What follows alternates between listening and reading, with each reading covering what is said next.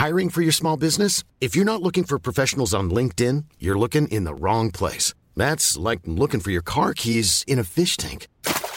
LinkedIn helps you hire professionals you can't find anywhere else, even those who aren't actively searching for a new job but might be open to the perfect role. In a given month, over 70% of LinkedIn users don't even visit other leading job sites. So start looking in the right place. With LinkedIn, you can hire professionals like a professional. Post your free job on linkedin.com/people today.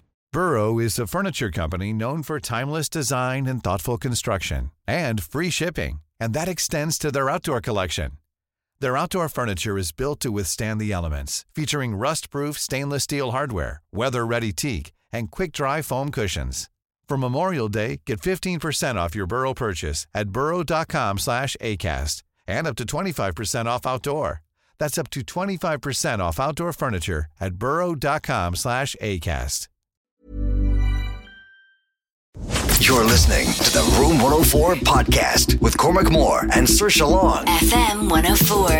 It's Room 104. It's Cormac and Saoirse here, and we've talked about this briefly mentioned it a few times on the show, and I know some people will find this hard to believe, but when we talk about mental health issues in Ireland and Dublin and all over the world, some of the treatments that might not come to the top of your mind would be using things like psychedelics or MDMA to treat mental health and different mental health illnesses, and it just sounds so completely ridiculous, but there's a growing body of research in various different institutions all over the world that are trying to look at the opportunities and the positive impact from a clinical setting, by the way, not going down to someone down the road to get MDMA and treat it yourself, but from a clinical setting, what the impact of MDMA and psilocybin and different things might be on your mental health. Now, joining us from Australia this evening is someone who is looking into the research and the opportunities that MDMA and psilocybin and those things will have on your mental health.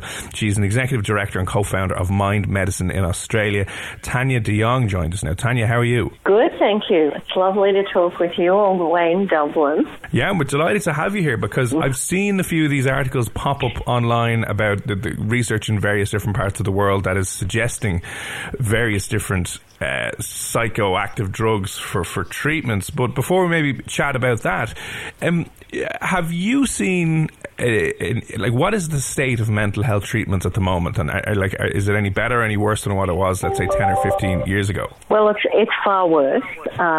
So we have a mental health epidemic, or some people say pandemic, that is far worse than the COVID pandemic and potentially far more long-lasting and affecting younger people much worse. So, I can talk about Australia, but these results are fairly similar across a lot of Western nations. So, like in Australia, 1 in 5 adults had a chronic mental illness before COVID, and 1 in 8 were on antidepressants, 1 in 4 older people, a number of people taking their lives each day. And these figures are set to increase by up to 30% or potentially more as a result of, the lockdowns, people losing their jobs, their businesses, just the fear and uncertainty that is pervading our communities. And it's a very difficult time for most people at the moment. Yeah, it definitely is, and it's a huge issue in Ireland as well. And you're giving advice to get out and do some running and jogging and stuff. Now, I find at the moment that I'm finding life very anxious because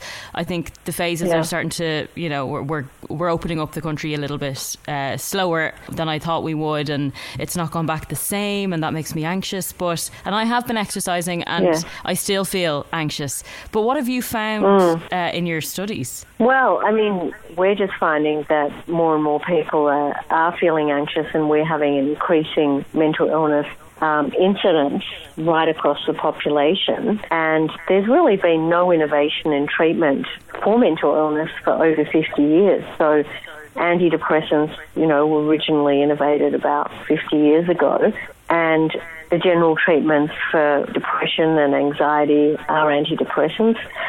for post-traumatic stress disorder, the treatments are even less effective. Like for antidepressants only have a maximum of 35% remission rates for antidepressants actually, or psychotherapy. So people are, the majority of people are not getting better from those sorts of treatments. And what we're finding is that psychedelic-assisted therapies, MDMA-assisted therapy and psilocybin-assisted therapy are achieving up to 80% remission rates in a number of recent trials that have been taking place. And that's just after 2 to 3 medicine sessions in combination with psychotherapy. But the fact is that people cured, they no longer categorised as having depression or post-traumatic stress disorder post these treatments.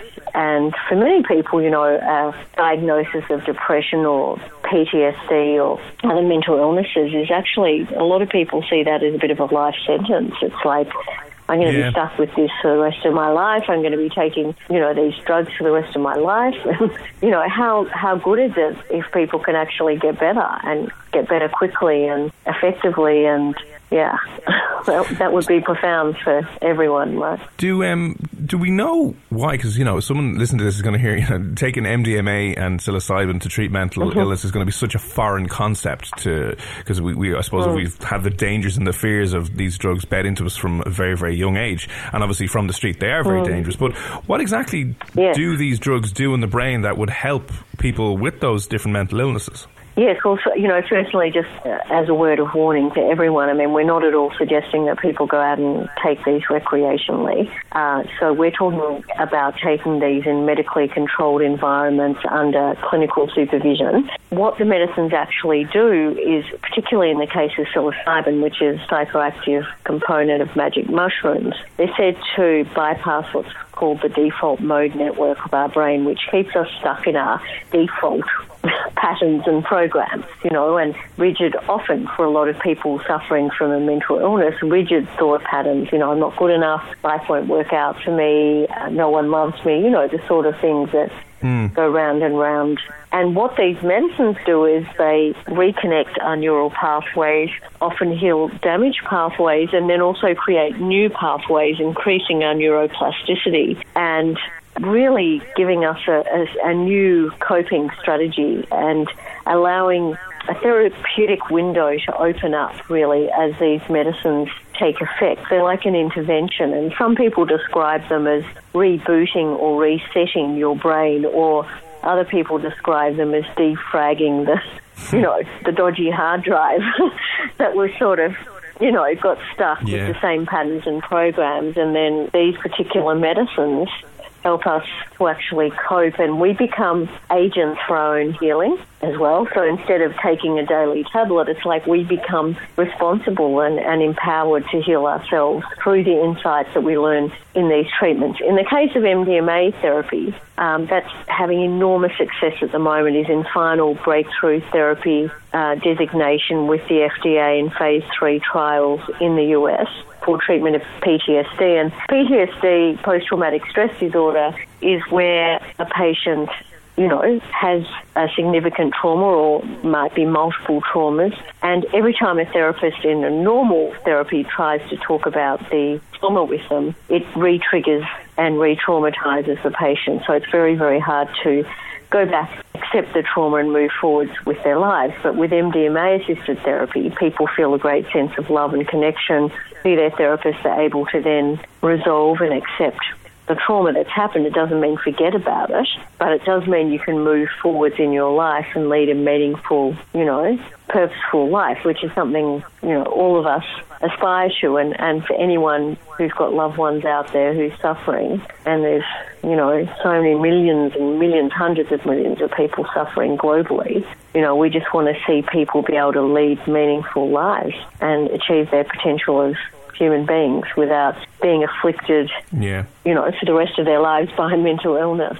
Medicines are now being trialled for a range of other conditions. So it's not just depression, anxiety, end-of-life stress, addictions and PTSD, but now we're starting to see these medicines being trialled for dementia and Alzheimer's, anorexia and eating disorders, obsessive compulsive disorder, and there's also a number of trials starting to take place for inflammation and also, cluster headaches. And it's really a very fascinating area. And, I think a lot of people might remember that, well, no, we're probably all a bit too young for this. But, back in the 50s and 60s, over 50,000 patients were healed through these medicines. And they were considered the next big thing in psychiatry. I just want to ask, though, when I think about this, obviously it sounds amazing, but there's a part of me that just worries that is this kind of a temporary escapism as opposed to fixing the problem? You're kind of having a nearly, not an outer body experience, but, you're using something to get you out of the crap that you're in instead of dealing with that. No, well, the wonderful thing about the trials is they actually show increasing remissions over time. So to give you an example of that, in the phase 2 trials with 107 patients who were suffering from treatment-resistant PTSD for an average of 18 years, 52% of them went into remission a few weeks after having the 3 MDMA sessions.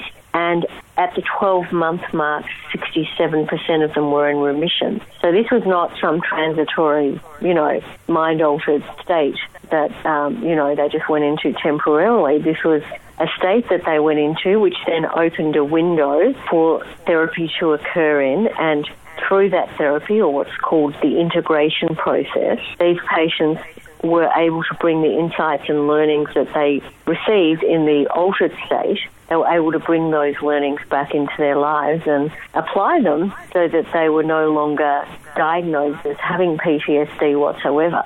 That's really remarkable because the normal outcome for patients receiving, through remissions, for patients with PTSD is around about maximum of 20%, normally speaking, with existing treatments. What exactly happens in a treatment session with MDMA or psilocybin? Is it the same kind of normal counselling session, except you're just given a pill or some medicine at the start of it? Well, there's three parts to actually treatment with these medicines. So the first part is preparation. So, you get to, talk with your therapist. They take you through what's going to happen. You build rapport with your therapist. And then there's the medicine sessions. So in the medicine sessions, you get given the medicine. And in the case of psilocybin, you go into an altered state. So actually, the therapist doesn't do that much during that session because the patient is, in another dimension. Yeah. In the case of MDMA, though, the therapists have a significant role in the medicine sessions because a lot of things may come up, and the idea is, to help the patient to move through and forward from the trauma. And so that's, very significant and important work that takes place with the therapist. But the most important aspect of any of these particular processes is the integration process, and that takes place after the medicine sessions. And there's usually a number of sessions of integration post these medicine treatments, and that's where patients work with the therapist to then bring the insights back into their lives and their work and their families and, so that they can actually change. And there's this incredible window of change that opens up post taking these medicines in medically controlled environments. Again, I reiterate. Yeah, so it's not down with your friends after a rave doing it somewhere in the field and kind of going, I'm cured. No. It's like, no, yeah. But I suppose that's what such a big association is, and I think a lot of people would still be very nervous about even going down this route. So, why, back in the 50s and 60s, I remember kind of reading this, as you mentioned, that these drugs were hugely potential, and the Summer of Love in the 60s and all that stuff, right? But why was there a sudden kind of stop to that research, and why are we only getting back into it now? Yeah, well, that's a terrible tragedy, really, for humanity. So basically what happened was, in 1970, President Nixon had his war on drugs and basically made all these drugs illegal, except for alcohol and cigarettes and so on, which actually, if you look at any research on relative drug harms, you'll find that harm to self and harm to others is highest with alcohol and cigarettes and not that far behind either. And whereas down the bottom end of the scale, regarded as the most safest and non-toxic are psilocybin and MDMA.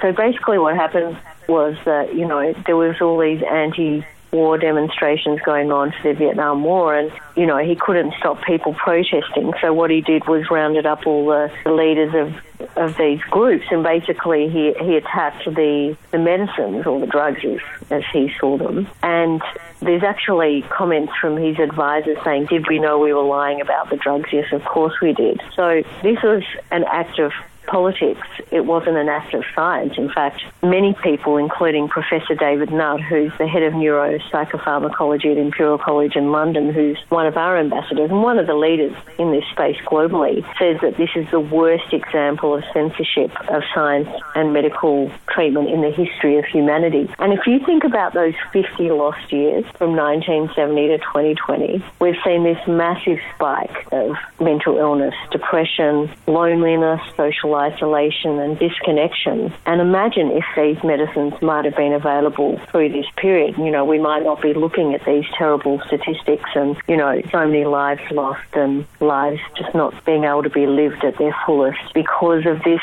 one act of censorship that stopped everything. And at that time, of course, all research funding pretty much stopped. So it's just, there's just been a renaissance in the last 10 to 15 years, and there's been some 120 current or completed trials just in the last few years. And they're the ones that are showing these incredible remission rates. But this is no great surprise to scientists who were around in the 50s and 60s, and some of whom are still around, because they saw those results back then as well. But of course, now we have even better tools, and, you know, we have amazing scans and other things that can really start to map the brain, and we can see just how effective these treatments are compared to existing treatments.